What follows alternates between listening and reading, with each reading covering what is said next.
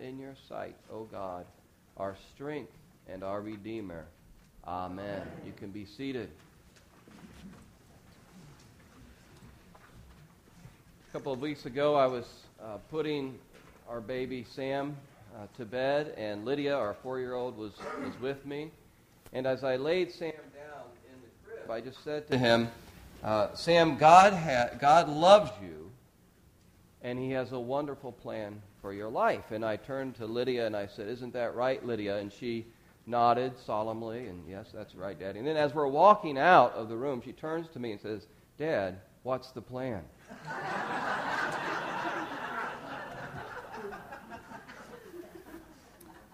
What's the plan indeed?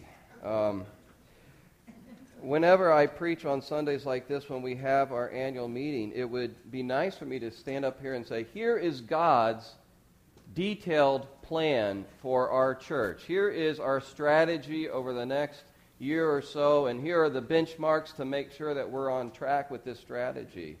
But alas, I don't have a detailed plan or strategy. And we're going to do some of that as a vestry this year.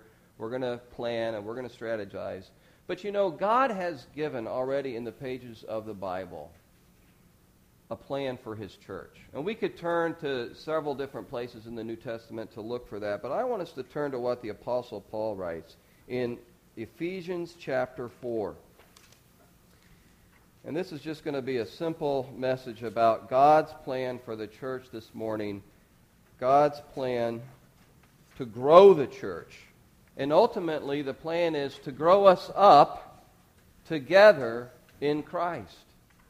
That is God's plan for His church, to bring us to maturity in Christ. And so let's look at the steps of God's plan, God's growth plan for the church, as the Apostle Paul writes here in Ephesians chapter 4.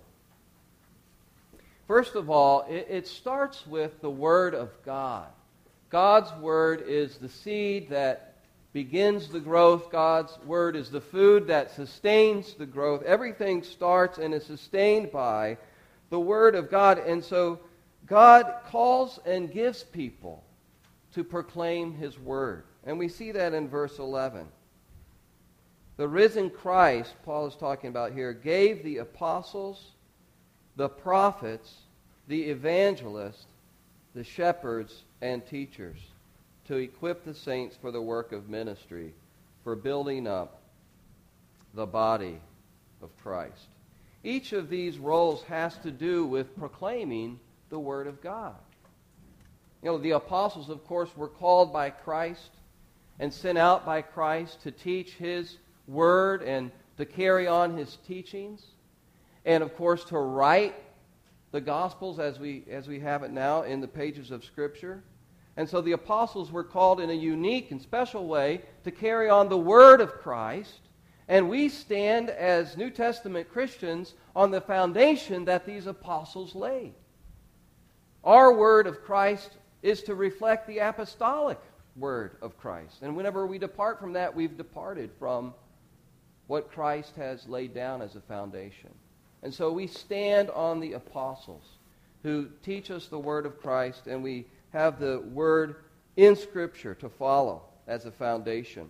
So He gave the apostles and the prophets, those who were empowered by the Spirit of God to proclaim the Word of God into a contemporary situation, and even to predict what God is going to do in the world. And then you have the evangelist. And those, of course, are people who are gifted in sharing the Word of God with those who haven't heard, with people who are not yet in the church, not yet part of the body of Christ. So the evangelists are sort of the midwives of the church, if you will. They help to bring new life into the church. And without evangelism and without evangelists, the church begins to wither and shrink up and die within a generation or two. God help us to be more evangelistic, and may God bring us people with these gifts, the gift of evangelism. Evangelists share the Word of God with non-believers. And then as non-believers come into the church, they need to be shepherded and taught. And so there's that pastoral role at the end of verse 11. The shepherds and the teachers. So the pastor is to care for the people, shepherd the people, with the Word of God, and by reflecting in the pastor's care for the flock, the love of God, and then to build up the body through teaching the Word of God. So it all starts, this growth starts with these gifts that have to do with the Word of God, because the Word is the seed, and the Word is the food, and the Word gives the growth, and the Word sustains the growth. It makes all the difference in the world that God speaks. Go back to Genesis 1. There was darkness, but then God spoke, and there was light. Makes all the difference in the world that we serve a God who speaks. God speaks hope into a hopeless situation. That came home this week as I was conducting a funeral. To hear the Word of God, to hear the Word of Christ say, I am the resurrection and the life.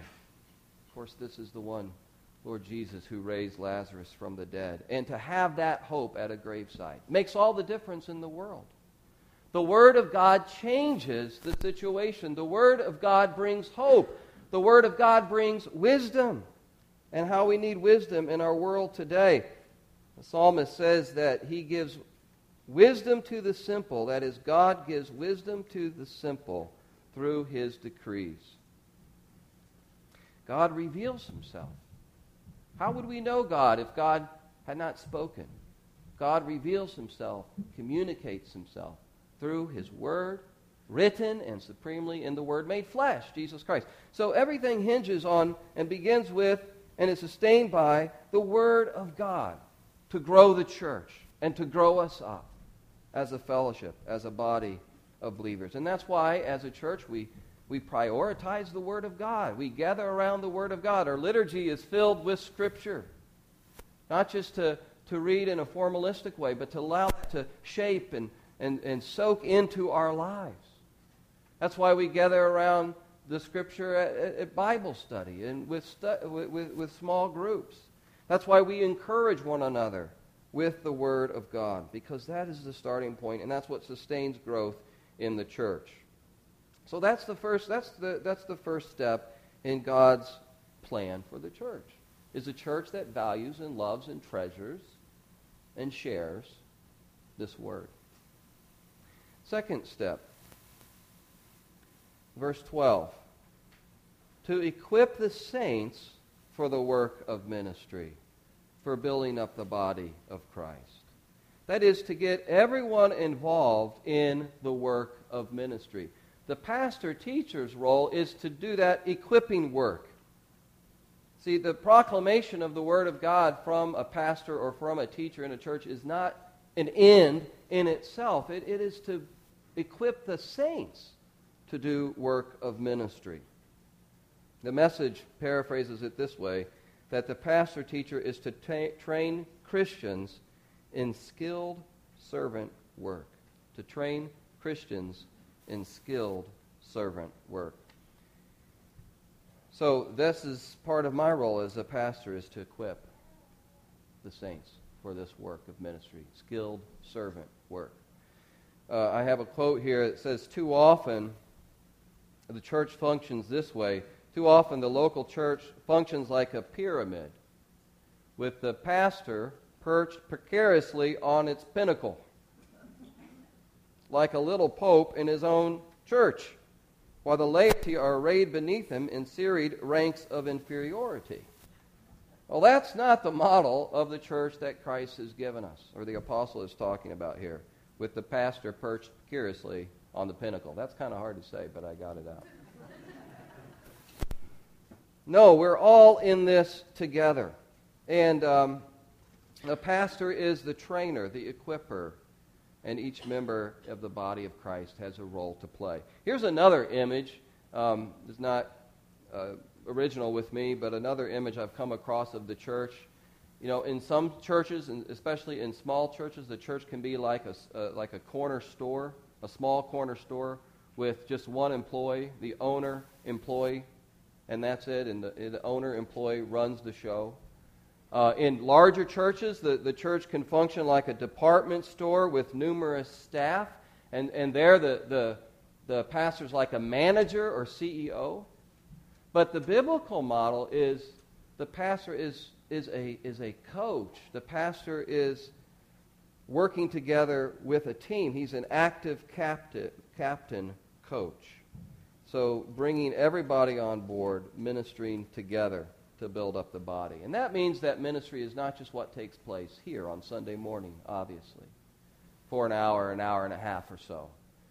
Ministry is not what takes place here and within the walls of the church. Ministry happens in families and in neighborhoods and in schools. It happens as we develop relationships with one another and we speak God's word to one another and build each other up with the promises of the gospel of Jesus Christ. In fact, if you look at verse 15 there in Ephesians 4, you can see that Paul talks here once again about speaking the truth or the word of God in love. And that's not just the role of the pastor. This is for the entire body of Christ, speaking to one another, each member speaking the truth in love. And that's how we will grow up in Him, who is the head of the church. So that kind of ministry, that's called every member ministry. Every member has a ministry, and that kind of ministry is what we aim at, and that's happening here. It already is happening here. We just want to strengthen that and keep prioritizing that and keep focused on that. And as a pastor, I need to keep focusing on equipping, and I am going to work on that more this year. That is one of my plans and goals, is to work on this area of equipping the saints. But it's already happening here, every member ministry. It happens in small groups. We have various small groups that meet together around God's Word and pray for one another and care for one another. We have members who are involved in counseling women in the community. It happens when one member sees that another member is hurting in the body of Christ. Maybe they haven't been to church in a while, and they pick up the telephone and they call just to say, "How are you doing?" and to encourage them. "How can we help you?" That kind of stuff is happening already. It happens, this kind of every member ministry happens in homes when families gather around the Word of God, and moms and dads teach their children the Scripture and pray for one another. So it's happening now, and we want to strengthen that and encourage, because this is what Paul says, the Apostle Paul says, will grow the church when every member is functioning in this way, and we all have a role to play. And so then let's look at the results of this. First, it starts with the Word of God, sustained by the Word of God. Every member in the body of Christ has a role to play here and a gift, and can speak the truth in love to one another. And then let's look at the results. Now, this kind of, the results that are happening here that Paul says will happen as we do this, they can't be quantified or measured. Look at what he talks about here. Verse 13. Until we all attain to the unity of the faith. We are unified around the fundamental beliefs of what it means to be a Christian. Unity is one of the outcomes of this kind of spiritual growth and discipleship. Knowledge of the Son of God to mature manhood. Christian maturity, knowing Christ, growing up in Christ, to the measure of the stature of the fullness of Christ. What an ideal, what a goal. To reflect more of the character and the stature of Christ as individuals and as a body, corporate. Growth in discerning truth from error. Verse 14. So that we may no longer be children tossed to and fro by the waves and carried about by every wind of doctrine, by human cunning, by craftiness and deceitful schemes. As we grow spiritually and in maturity in Christ, we can discern more readily truth from error. Growing up into Christ, he talks about, who is the head of the church, from whom the whole body, verse 16, joined and held together by every joint with which it is equipped, when each part is working properly, makes the body grow so that it builds itself up in what? In love.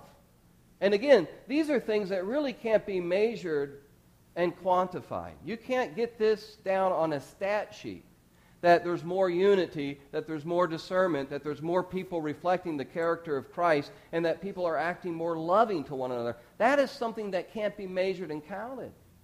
And one of the things that we have to do, and I'm speaking primarily to myself because I think church leaders are in danger of this more than anybody else, is trying to measure what's happening by things that can be counted. How many people are coming? How much do we have in the budget? How big is our building? And we measure our success by those sort of goals and benchmarks. And I'm thankful that we as a church have experienced that kind of growth. It is important. It does count for something. But it's not the primary thing. The primary thing is what the Apostle Paul is talking about here. Spiritual growth and discipleship. And that's what we're aiming for. You know, you can produce numerical results as a church. If you have the talent and you have the resources and you have the money, you can make a church grow by gathering a crowd. And we know this, I think. You know, I've seen different gimmicks that churches have used to get people in the door. Maybe you've heard about some of those things. Raffling off a Cadillac Escalade on Easter morning. That really happened in the church. People will come. You can gather a crowd that way. I know a pastor who preached his sermon while running on a treadmill, talking about running the race. That would shorten up the sermons here, I think, quite a bit. And I'm not disparaging those attempts to reach. I know the heart is right to reach new people. But you can't make disciples that way and build people of spiritual character. That stuff can't be measured. But when people come into a community where that kind of thing is happening, where there's deep unity and there's love and there's maturity and there's people serving one another, they will see it, they will recognize it, and that will attract them. Not just to the church, but to Christ, who is the head of that kind of church. So that's what we're aiming for.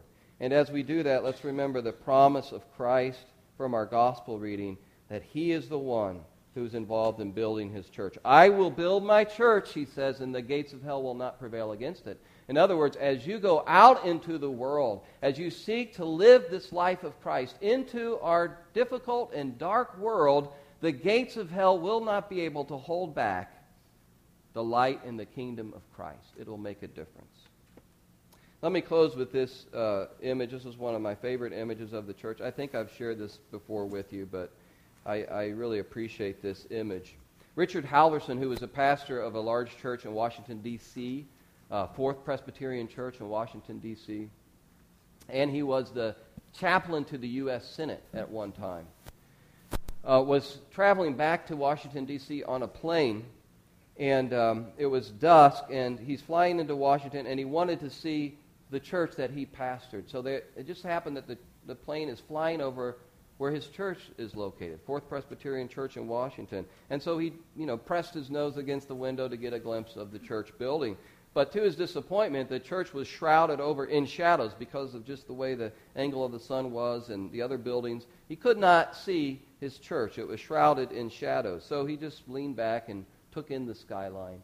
And then, of course, he saw, the glow of the Capitol building and the lights of the Labor Department and how the White House was lit up. And then he started thinking about members of his church who were working in those buildings and who were living in those neighborhoods that he saw. And he had sort of an epiphany, and he even said it out loud. There's Fourth Presbyterian, startling the passenger next to him. That's where the church is. It's in the offices and in the neighborhoods and in the homes and in the schools. As members who have been formed by Christ in community, share the light of Christ with the world. Yes, we gather together. Gathering's important to worship the Lord, but then we're sent out to be the church. And we all have a role to play in spreading the light of Christ. So let's commit to growing this church God's way. And then the details will kind of take care of the rest. And that's what I said to Lydia afterwards. I said, you know what? I don't know the details that God has in store for Sam. But I know that he's called to be a person who loves God with all of his heart, soul, mind, and strength, and love his neighbor as himself. And God will take care of the details if he pursues that. And that's what I'm getting at here. We have this general outline. Let's follow that and let God take care of the details. Let's pray. Gracious God, we thank you for your word. We thank you for the direction that you give us in your word to be your people. And we thank you for the work of your Son, Jesus Christ, who has purchased us with his own blood and who has promised to build a church, and the gates of hell cannot prevail against it. Help us to stand on these promises and on your word as we pursue your mission. In Jesus' name, amen. Amen.